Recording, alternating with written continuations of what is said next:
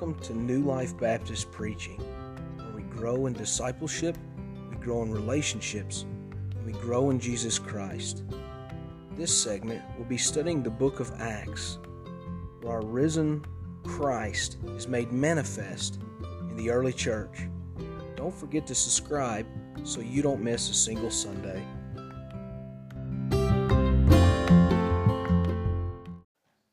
Acts 15, and I appreciate what Vance does, and I appreciate what he has put on the back of the bulletin. The Acts, and it's Acts 15, and it is wholesome debate that we're going to see here in chapter 15. We might see something that appears to be unwholesome debate. And we are going to see some problems that still exist today within the church. And it's not something that's going to go away. It's just something that we have to be able to recognize. So if you would join me, and we're going to read all of chapter 15. I tried to figure out a way to condense it down. I just couldn't do it. Brother Vance has put me in a spot that is very difficult, trying to take a whole chapter, and especially when you get one like this, where to me, there's so many ways you can go, but let's remember too that our focus is on how Christ is building the church, the new church, and the Holy Spirit's activity in that we will see very clearly, and I hope that I can bring out some other things to make us think about that help us to understand and rely on Scripture. Okay? So, beginning, in verse 1 of chapter 15 of the Acts. And certain men which came down from Judea taught the brethren and said, Except ye be circumcised after the manner of Moses, you cannot be saved. When therefore Paul and Barnabas had no small dissension and disputation with them, they determined that Paul and Barnabas and certain other of them, you can get kind of confused with the days here. The certain men are Judaizers that came probably from Jerusalem telling them this, and the other they that determined was the church at Antioch, okay, that sent them, Paul and Barnabas, and certain other of them should go up to Jerusalem unto the apostles and elders about this question. And being brought on their way by the church, they passed through Phoenicia and Samaria, declaring the conversion of the Gentiles, and they caused great joy unto all the brethren.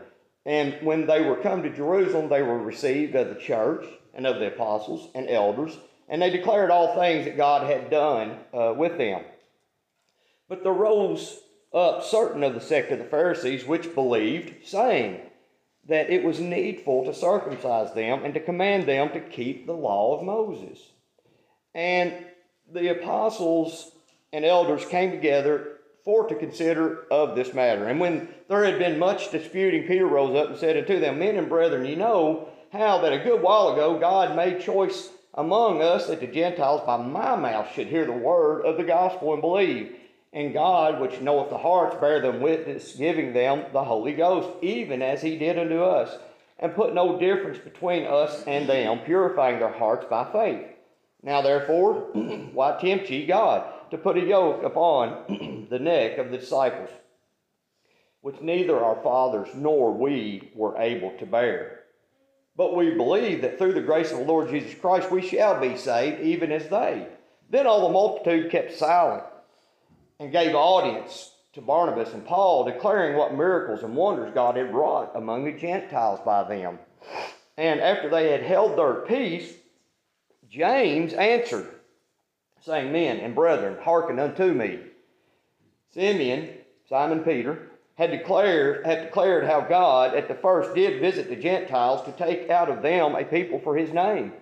And to this agree the words of the prophet as it is written, After this I will return and will build again the tabernacle of David, which is fallen down, and I will build again the ruins thereof, and I will see it up, that the residue of men might seek after the Lord, and all the Gentiles upon whom my name is called, saith the Lord, who doeth all these things. Known unto God are all his works from the beginning of the world. Wherefore my sentence is, that we trouble them not, which from among the Gentiles are turned to God, but that we write unto them that they abstain from pollutions of idols, and from fornication, and from things strangled, and from blood. For Moses of old time hath in every city them that preach him, being read in the synagogues every Sabbath day.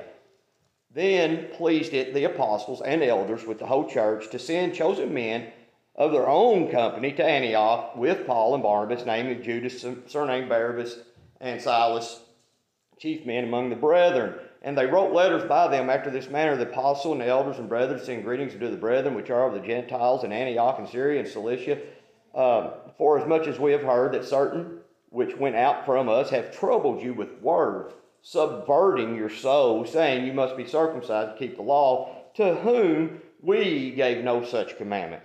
It seemed good unto us, being assembled with one accord, to send chosen men unto you with our beloved Barnabas and Paul, men that have hazarded their lives for the name of our Lord Jesus Christ. We have sent therefore Judas and Silas, who shall also tell you the same things by mouth. For it seemed good to the Holy Ghost and to us to lay upon you no greater burden than these necessary things, that ye abstain from meats offered to idols, from blood, from things strangled, from fornication, from which if ye keep yourselves, ye shall do well, fare ye well. So when they were dismissed, they came to Antioch, and when they had gathered the multitude together, they delivered an epistle, which they had read. They rejoiced, which when they had read, they rejoiced for the consolation. And Judas and Silas, being prophets, and also themselves, exhorted the brethren with many words, and confirmed them. And after they had tarried there a space, they were let go in peace from the brethren unto the apostles. Notwithstanding, it pleased Silas to abide there still. But also Barnabas, continuing in Antioch, teaching and preaching the word of the Lord with many others also. And some days later, Paul said unto Barnabas, let us go again and visit our brethren in every city where we have preached the word of the Lord, and see how they do. And Barnabas determined to take with them John, whose surname was Mark. But Paul thought not good to take him with them, who departed from them from Pamphylia, and went not with them to the work. And the contention was so sharp between them that they departed asunder, one from the other. And so Barnabas took Mark and sailed unto Cyprus. And Paul chose Silas and departed, being recommended by the brethren unto the grace of God. And he went through Syria and Cilicia, confirming the churches. Our God, our Father, we come before you, praising you for your word. God, that you have delivered to us a trustworthy word. God, a word that we can depend on. God, that you are faithful in all that you tell us, and you will do all that you say you will do. We thank you for these men that defended their faith, the faith of Jesus Christ. And God, that we still defend it in the same way today. God, that you, above all, would be glorified in it. Forgive us, God, where we fail you. In Jesus' name, amen.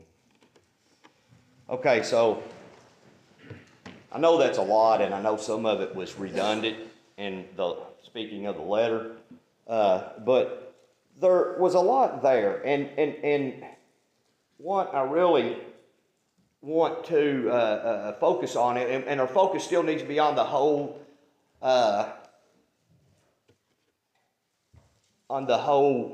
Holy Spirit and how it is working actively in building the church. And it's the church of Jesus Christ. When I think back to the Gospels, I think about in Matthew. You can find it in Matthew 16. I think you go down to verse 13, and when Jesus came into the coast of Caesarea Philippi, he asked his disciples, saying, Who do men say that I, the Son of Man, am? And they said, Some say that thou art John the Baptist, some Elias, and others Jeremiah, or one of the prophets. He saith unto them, But whom say ye that I am? And Simon Peter answered and said, Thou art the Christ, the Son of the living God. And Jesus answered and said unto him, Blessed art thou, Simon Bar-Jonah, for flesh and blood hath not revealed it unto thee, but my Father which is in heaven. And I say also unto thee that thou art Peter, and upon this rock I will build my church, and the gates of hell shall not prevail against it.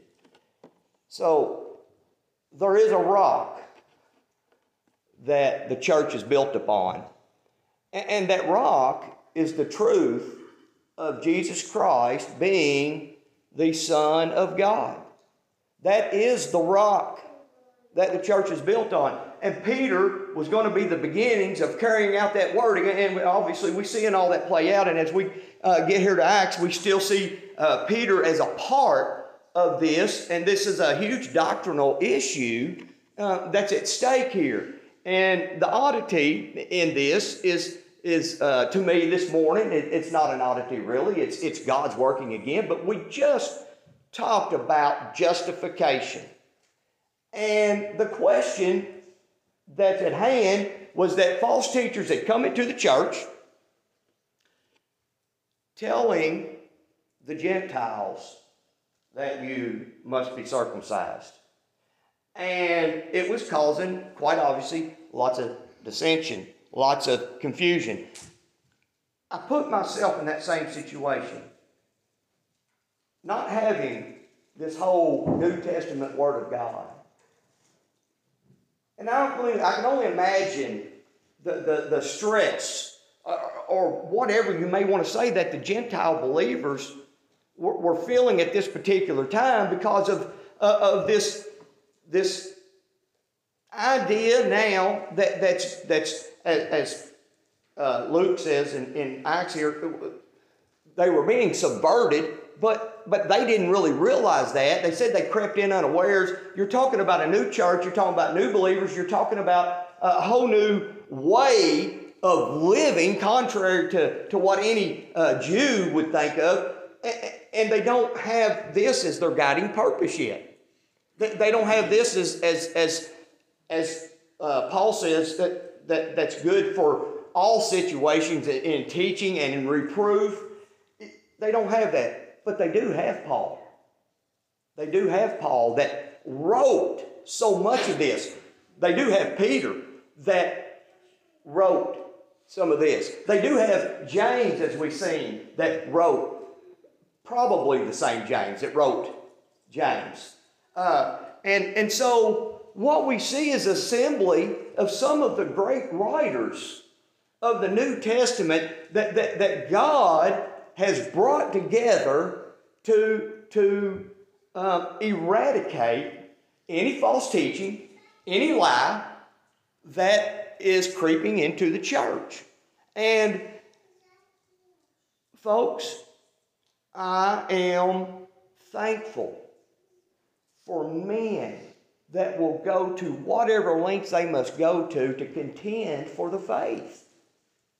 We are called to that task. Now that does not mean that we're all going to be doing the exact same thing. The church, for the right reasons, picked out Paul and Barnabas and sent them to Jerusalem to get this issue settled. And so that's what we see happens. Now, I'm sure that Paul and Barnabas had a lot of time to pray and to think about this on their journey back to Jerusalem. But this was a doctrinal issue that had to be settled, or else we don't have any true faith. We don't have a true faith if there's some action we can take that makes us a true Christian. Some act or a work. Where's justification by Christ if I can contribute in some sort of way. So, at this gathering, the apostles, the elders have assembled themselves together. I want to say again, think about this. It's not just anybody that's making these decisions. As a matter of fact, we'll go just a little bit deeper, but it is largely writers of the New Testament, with Luke being one that's writing this particular Acts of the Apostle, this particular book. And so as they gather, we first have Peter state his case. He brings up the fact that some probably 15 years ago from the time this is happening, he himself was first sent to the Gentiles, or really particularly to a Gentile family, the family of Cornelius. And this, right, is if you recall back, Brother Vance, on that sermon, and I don't get the exact chapter right now, 8, maybe, I don't know. But that's when Peter had his vision, right, on the rooftop. And God explained to Peter that, you know, what I have made clean, do not call dirty. And so he brings this particular case up, and as he's talking about these people, he says those Gentile believers received what? The Holy Spirit. They received the Holy Spirit. And if you really start thinking and go back from there, how ludicrous is it that I can receive the Holy Spirit and then I would need to do something after that? I mean, the mark of salvation for the Christian, the way that we, the best way that we know that we are saved is that our spirit bears witness with His Spirit. And that's the Holy Spirit that resides in us. And so to his second point, he continues on, and he talks about hearts cleansed by faith, or essentially the faith is in the blood of Christ, the sprinkling of the blood upon our hearts. And when I think about the hearts cleansed by faith, I think about David in his Psalm 51, 16 and 17, where he expresses to God that sacrifice is not what you want, but a broken and a contrite heart. So if we want to use the circumcision, we could say circumcision is required, but it's a circumcised heart that you have to have. Without a changed heart, there's no salvation. You know, Chris even talked to that point to these young people this morning, and it's the truth. You know, the walking of an aisle and the saying of a prayer does not make a changed heart. God does that convicting and draws you to Him. If you don't have that, if you're not feeling that, and you don't need to be walking that aisle. So be careful. Be sure of your salvation, of what you're doing. You know, I can remember at a very young age, and I may have expressed this to y'all before. I don't really remember, but I remember at a young age, I'm not exactly sure, 13, 12, and I remember I couldn't quite grasp getting saved. Now, I was born and raised in church, you know.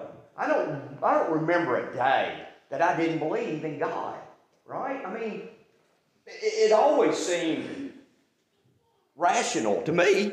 God did. But the saving, the salvation, I just couldn't quite understand it. And I remember a person telling me, another person a little younger than me, he said, all you got to do is go up there. You know? And I just remember when he said that I knew. And I think this was the Holy Spirit dealing with me already. But I knew that wasn't right. I knew that there was something else to it, but I still just wasn't sure what it was. Well, I remember very distinctly after that talking to my dad about it. And my dad said, Chad, when the Holy Spirit deals with you, you'll know. And I remember turning around and going back to my room and thinking, that wasn't much help. Well, when the Holy Spirit dealt with me, I was like, wow, Dad. But I walked away still confused because, I guess in my mind, I couldn't quite grasp this power, that conviction that the Holy Spirit will lay upon you. So make no mistake that the Holy Spirit bears witness with our spirit. That is the best way to know that you're truly saved. And I would say, I've kind of walked off after a rabbit here just a little bit, but I would say too that I don't think that means you'll never have a doubt about your salvation your whole life, because I think for me to say that would be to discount the power of Satan also. He will do anything. He will do anything to cause you to not minister to the work of God. So I don't want you to take away from this that you would never have a doubt. But I'm going to give you another line that a guy told me one time, and it stuck with me because I struggled with my salvation for some years. And he said, how could you doubt what you never had? And I thought, that's pretty strong. Because, if it's not there, you'd never doubt it to begin with, because you just know you just wouldn't have it. It wouldn't be doubt. It'd be, I know I'm not saved, or I know I am saved. So anyway, let's move on. That circumcised heart. And what the Jews were asking them was to, as Peter put it, have an unnecessary yoke that they could not bear even. They couldn't. The Jews couldn't. The law was an unnecessary yoke to try to live up to. You couldn't keep it perfectly. And again, nobody's saying the law's bad. No, it's necessary. It's necessary because that's the proof of a Savior, that Christ fulfilled that law. God fulfilled the prophets, or Jesus fulfilled the law and the prophets. So the law is good. The law is necessary. Paul says the law is what reveals to me sin. It's how I know I'm a sinner. It's God's word that gives me His standards. So the law is good, but the law we can't keep. And then Peter makes the point that we are saved the same way. In what way is it? By faith only. Did those Jews, Peter, did James, did they receive the Holy Spirit when they got circumcised? They were circumcised on day 7, right? Day 8. No, when they believed, and just sometime after that in a special occurrence for them at this point in time as God orchestrated this, they received the Holy Spirit. So Peter makes the necessary case that none of us are saved by any kind of law. No, we're justified by Christ alone.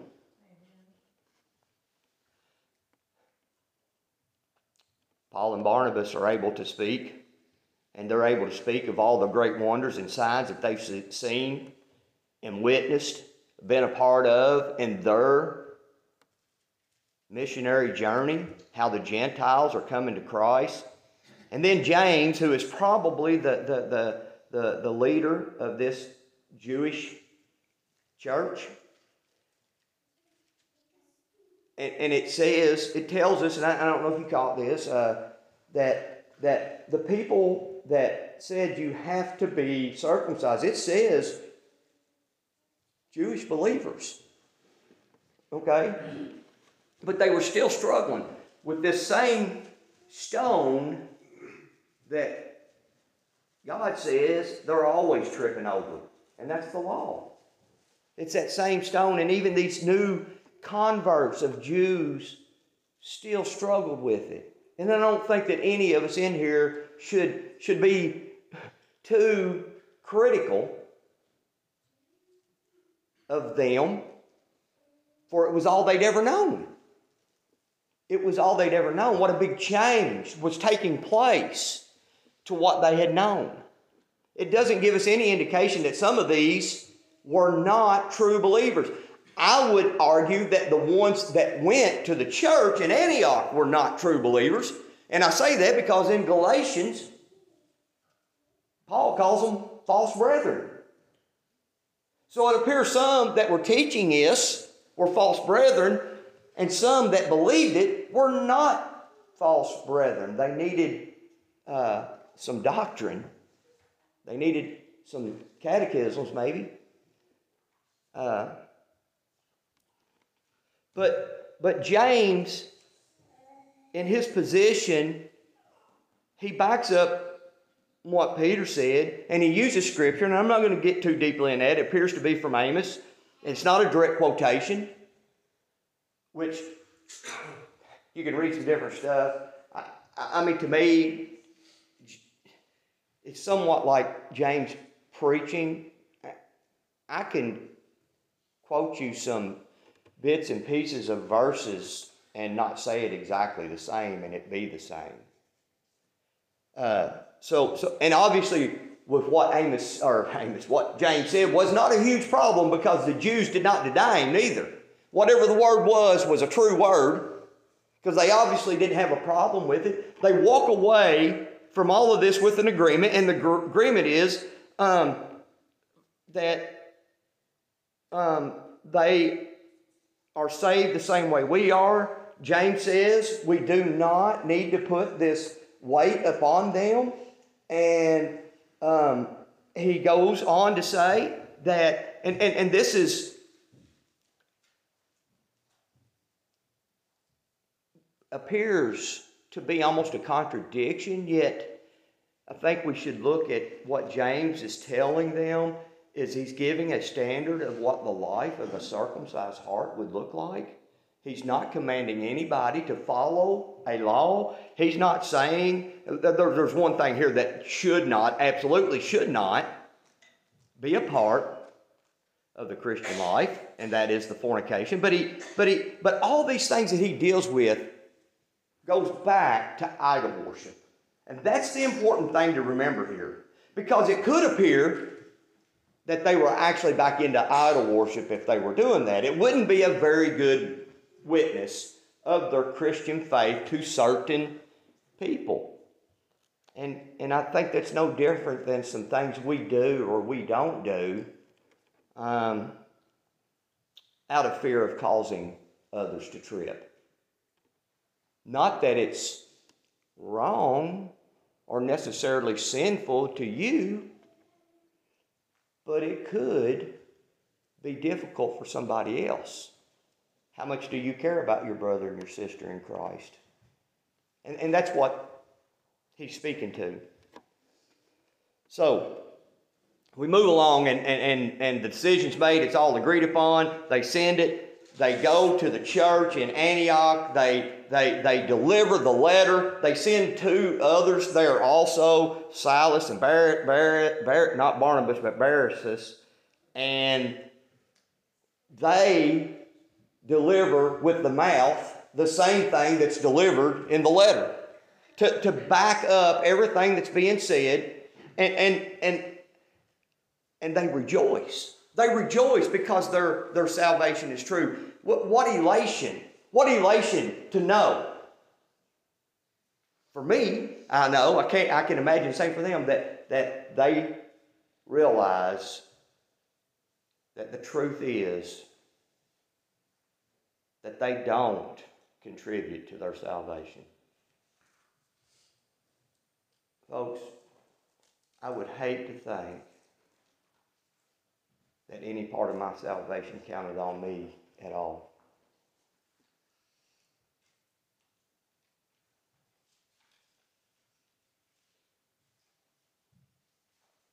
I would have been lost forever at a few days old, probably.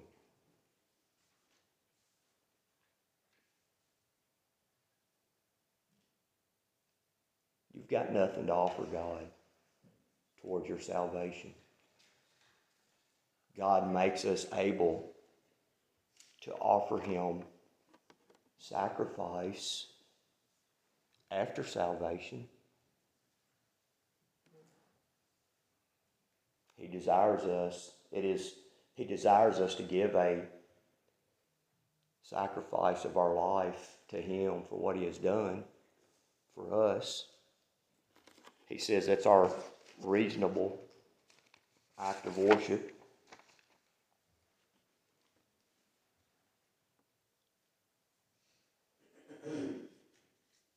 What we see in all this too, though, and we don't want to miss the point, that the Holy Spirit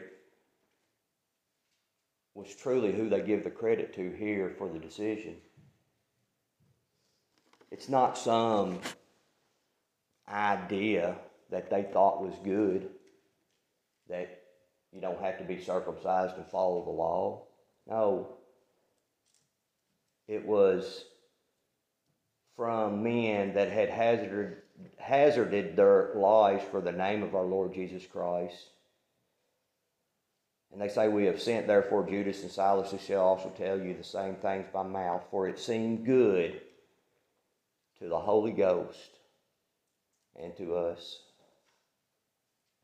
Folks, it's no different than the trust we place in this word right here. It wasn't thought up. This here wasn't thought up by Luke. It was inspired by the Holy Ghost. That decision was inspired by the Holy Ghost.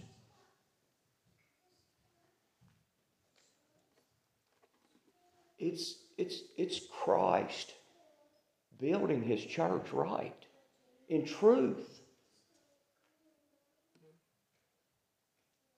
We're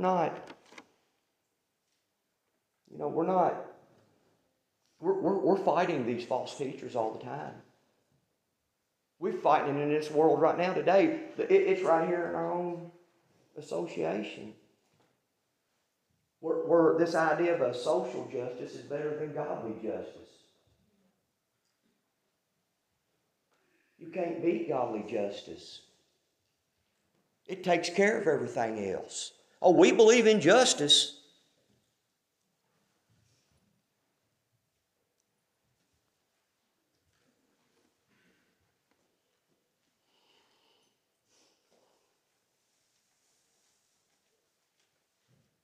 Goes on to tell us how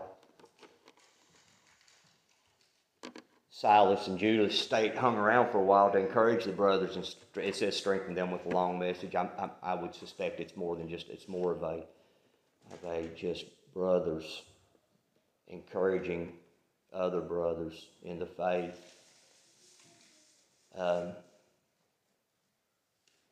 Which to me brings us to where we're at right here this morning in a church house. Part of what we do here is encourage each other in the faith.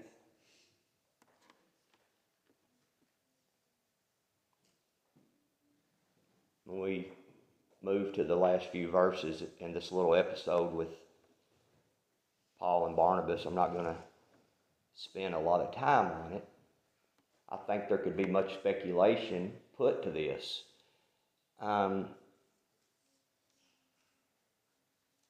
But obviously they had a huge disagreement about taking John Mark on the next missionary journey because he had abandoned them on another missionary journey. He happens to be Barnabas' nephew, I would say here that when you read this account and you read what we know about Paul and what we know about Barnabas, we certainly see those personalities coming out. Barnabas was this encourager. He was probably a softer, gentler guy than Paul. You know, Paul was the Christian just as he was the persecutor. He was zealous as zealous could be. I'm certain he's seen no need to waste time on this guy again. If all he's going to do is abandon us, it's wasting our... And was he right?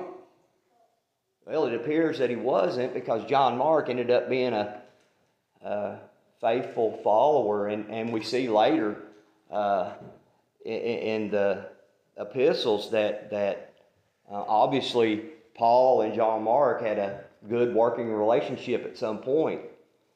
But I think we need to be careful, because it says they became so sharp on this subject that they divided. But does that mean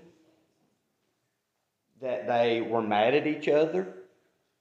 I don't think that's necessarily true. I think we could read that into it.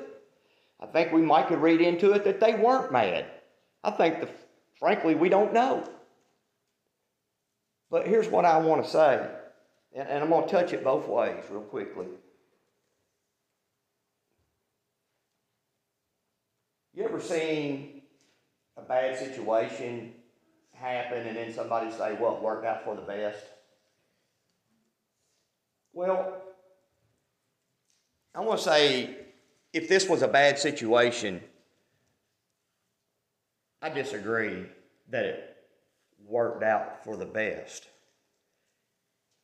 God, Romans 8:28, still able to bring the good.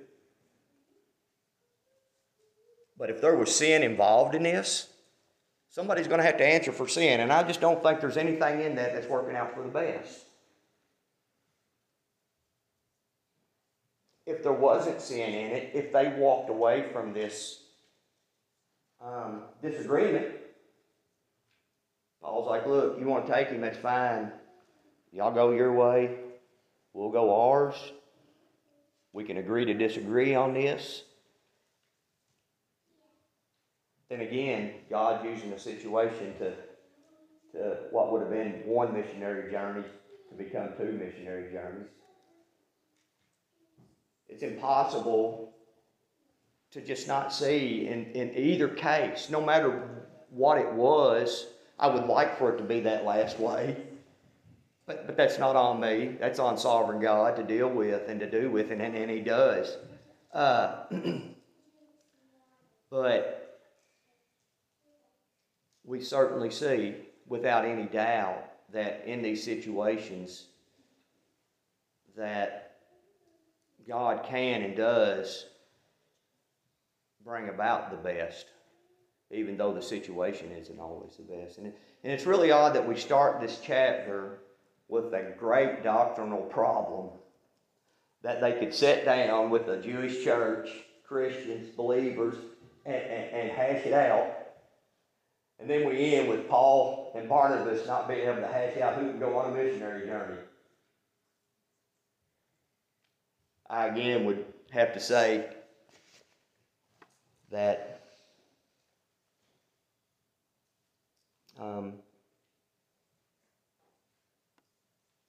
we just see you just see the huge working of the Holy Spirit in every bit of it.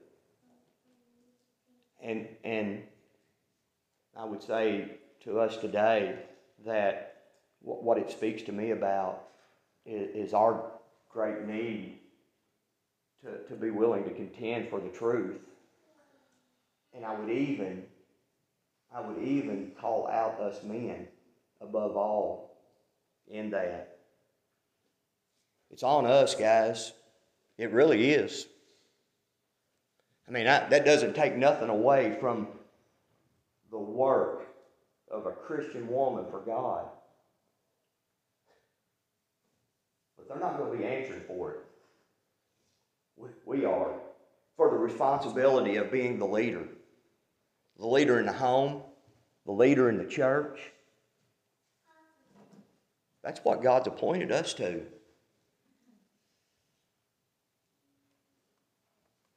And I mean, Don't think I'm pointing my finger at you. I'm pointing it at me.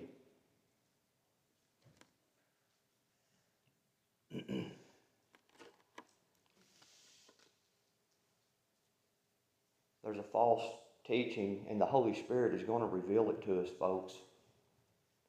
That's what we have now. We have His Word and the work of the Holy Spirit. We have this Word that came from these great pioneers of the Christian faith. But when I say that pioneers, they are the pioneers called, sanctified, set apart by God, set apart from this world, set apart to God, to His work. And they answered the call. Our Father and our God, we thank You for Your Word, and God, how it truly cuts to the bone. God, I mean, it's just convicting to see, when we hear Your Word, to see where we fall short. God, how You reveal it to us. God, how we can get lazy, apathetic.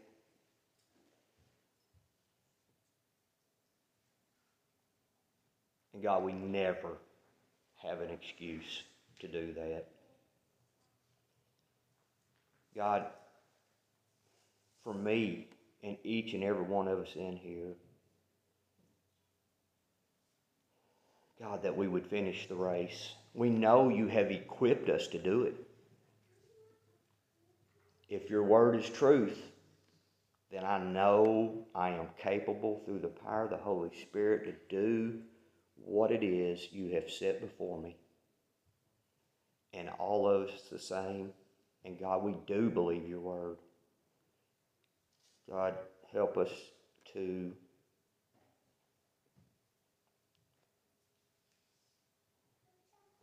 defend ourselves against Satan as he tries desperately to stop the work of the spreading of Your gospel, of Your good news, of a glorious Lord and Savior. God, we just stand in awe of You. Who are we that You would look down on us? Yet You do. So help us, God, help us to be what You've called us to be. Help us to be the church here that You've called us to be.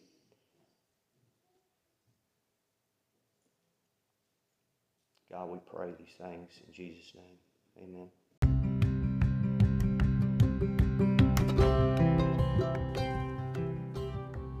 Thank you for listening to New Life Baptist Preaching, where we grow in discipleship, grow in relationships, and grow in Jesus Christ. Subscribe so you don't miss a single sermon, and come and grow with us.